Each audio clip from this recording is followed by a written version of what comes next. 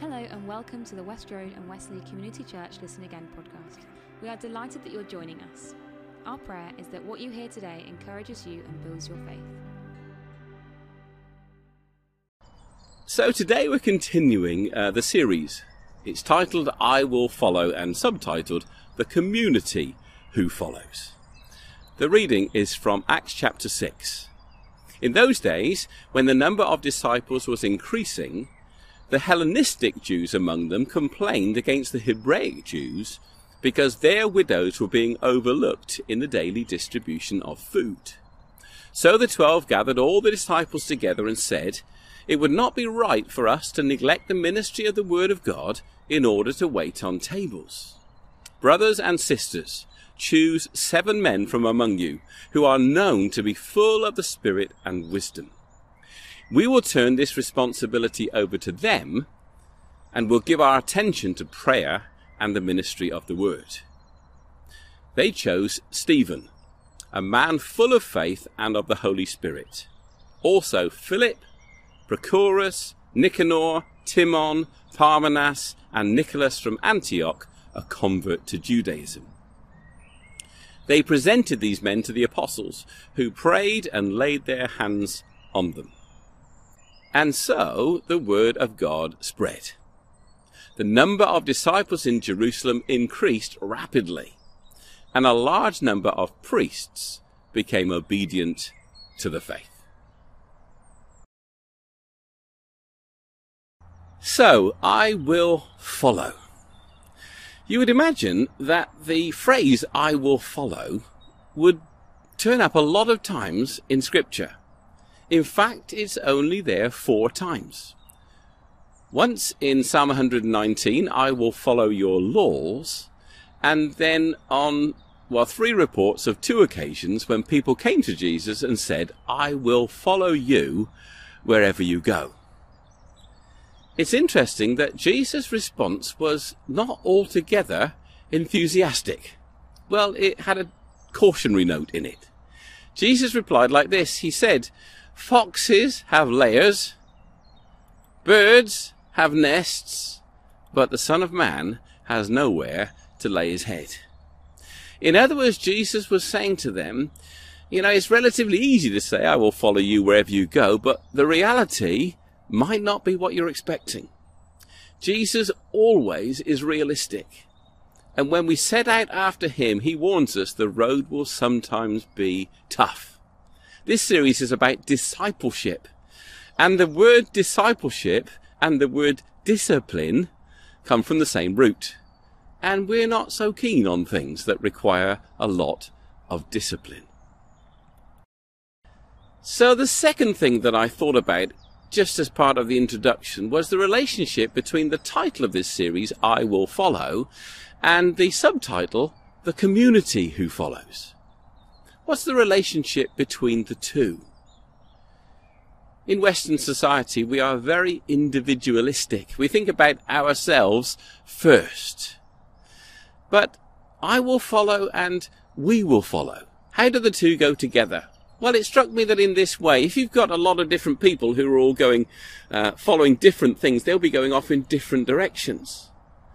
But if all these people are following the same thing or the same person, then they're going to be going the same way. One of the greatest things that we can do in terms of supporting church unity and the unity of our fellowship is to make sure that we are following Jesus, that we are obedient to his word and listening to his Spirit. Because if everybody does that, then we will all be going the same way because we're all following the same Lord. So church unity is dependent on how closely I'm following Jesus. So this chapter begins. In those days, when the number of disciples was increasing, the Hellenistic Jews among them complained against the Hebraic Jews because their widows were being overlooked in the daily distribution of food.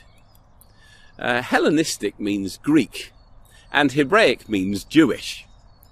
This church included Christians with different cultures, different traditions, and different backgrounds.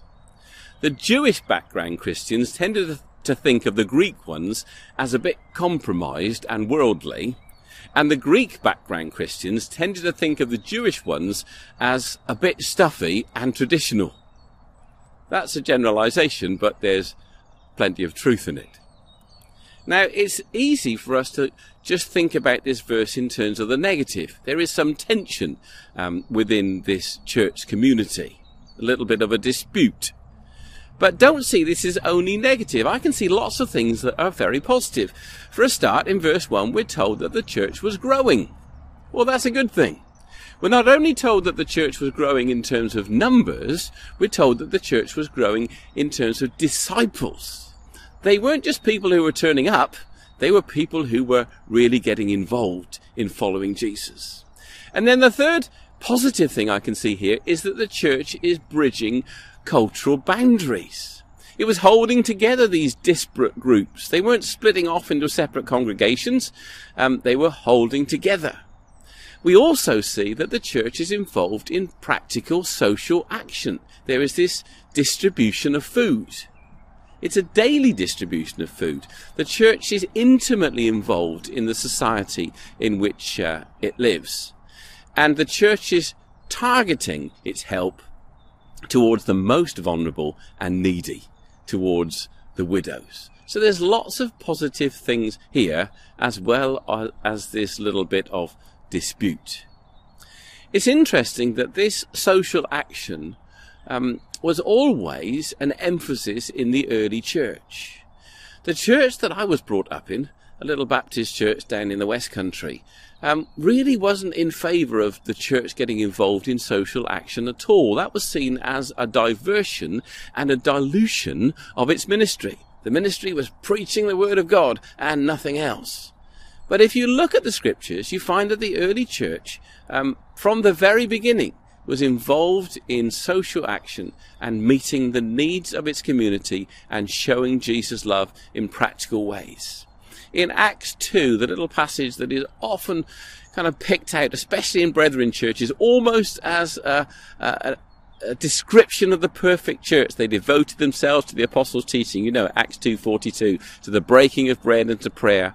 The bit in the middle says this: they gave their possessions to everyone who had need. It wasn't just people within the church who had need that they were ministering to, it was those outside the church also. And this emphasis on social action and practical ministry in the activity of the early church was itself a reflection of the ministry of Jesus. Do you remember the description that Peter gives in Acts 10 when he's explaining Jesus to people who haven't heard of him? He says, Jesus went about doing good. That's how he describes Jesus. Jesus went about doing good. If we are following Jesus, then we should be described as people who go about doing good, and our church should be a church that is known for doing good. If you go out onto the streets and ask people which denomination of the Christian church they think the most of, the answer is almost always the Salvation Army. And that's because the Salvation Army is seen as a church that gets things done. That isn't just words, it is action. In fact, their tagline is belief in action. And if you look at their website, you can see some of their priorities. Look, budget and debt advice, homelessness, and our faith. So that balance there is appealing when it is done out of genuine love for people. So how did the early church respond to this bit of friction? Well, it responded very well. We see what happens as the story goes on. Verse 2. So the 12, that's the apostles, gathered all the disciples together and said. So the first thing they do is get everybody involved. This isn't brushed under the carpet. This isn't dealt with in some back room. It is very public and very transparent. They begin by restating their primary objectives. It would not be right for us to neglect the ministry of the word in order to wait on tables. Now, it's always important whenever there is tension within the church that we go back to say, what is it we're really about? What is it that's the most important thing? Because it's easy in disputes to let little things become big things and lose sight of the things that really are big things. Some people read this passage and think it reads as though the apostles thought that waiting on tables was a bit beneath them. I'm sure it's not that at all. I'm sure the apostles took their turn in the practical life of the church. But their calling and their ministry was to be preachers and teachers of the Word of God. And each of us has a responsibility to find out our calling and our gifting and then operate mostly in those areas, because that's where we will be most effective. If you're not sure what your gifts and ministry are, ask yourself, what am I passionate about? What am I good at? And what do I enjoy?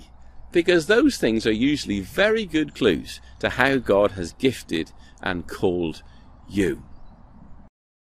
So the apostles called everyone together. Notice that they called the brothers and the sisters. Women didn't get the vote in the UK until 1918. And then they had to be 30 years old in order to vote. Those 29-year-old women, they can't be relied upon. But it's the brothers and the sisters involved in this decision in the early church. And the apostles say, choose 7 from among you who are known to be full of wisdom and the Spirit. This is a perfect blend between leading and genuinely involving everyone else. The apostles didn't come with a blank piece of paper and say, what should we do? They came with a proposal. They came and said, we need people who are full of the Spirit and full of wisdom, but you choose them. They gave genuine responsibility to the congregation. Have you ever thought about why it was 7? I think it's because it was for the daily distribution of food. How many days in a week? 7. So, 7 people. Stephen, you're Monday. I think that's how it went.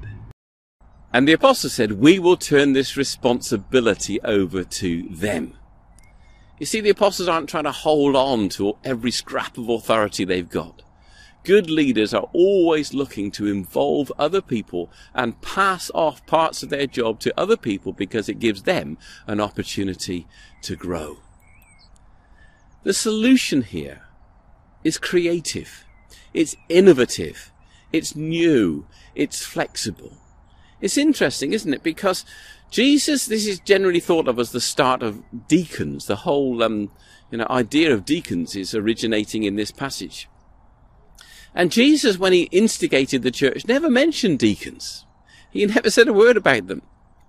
But he gives us the principles of Scripture, he gives us brains, and God gives us the flexibility to enact the mission which he has given us in different times and places and cultures and situations in a way which is effective. But he gives us the flexibility to do it.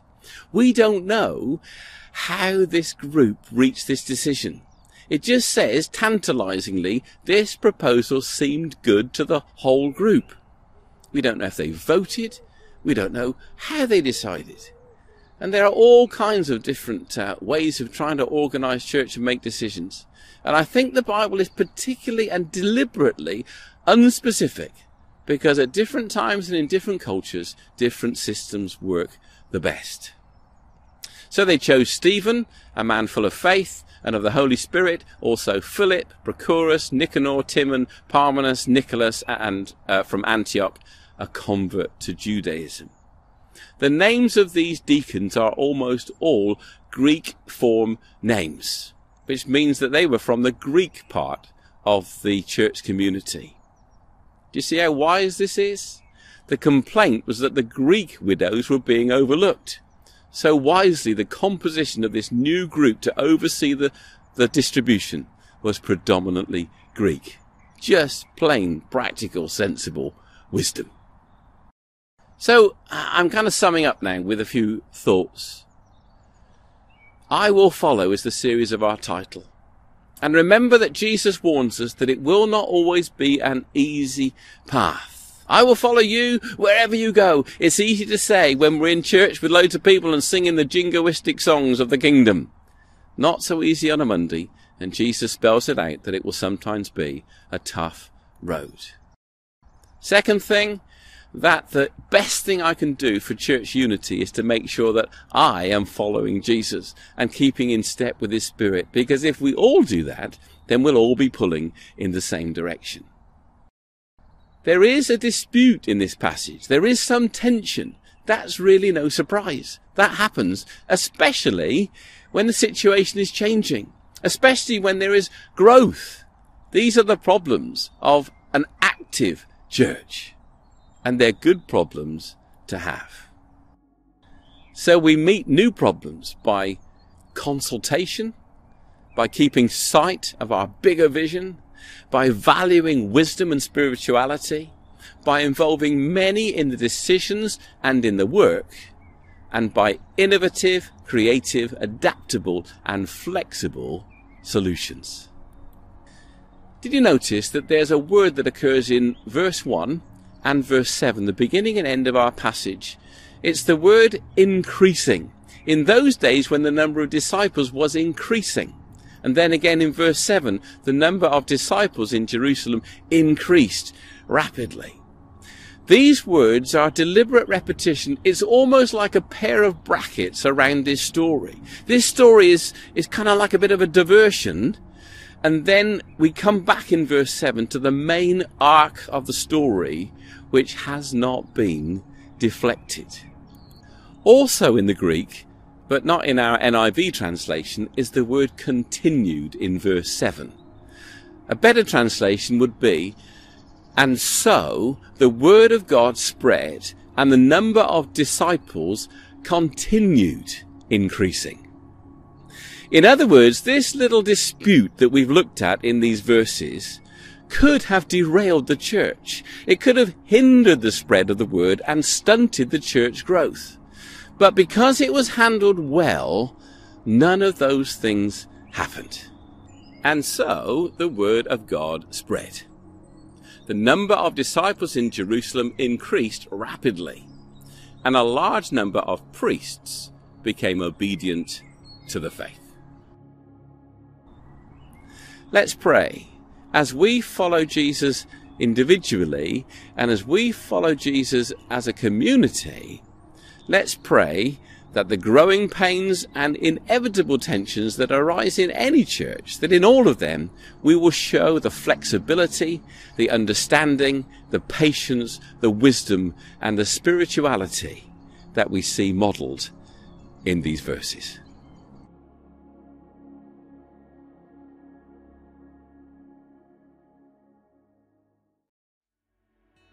If you enjoyed today's podcast, we'd love to hear from you, so check us out on social media at West Road Church BSE, or go to our website www.westroadchurch.org.uk. Thanks for listening and have a great day.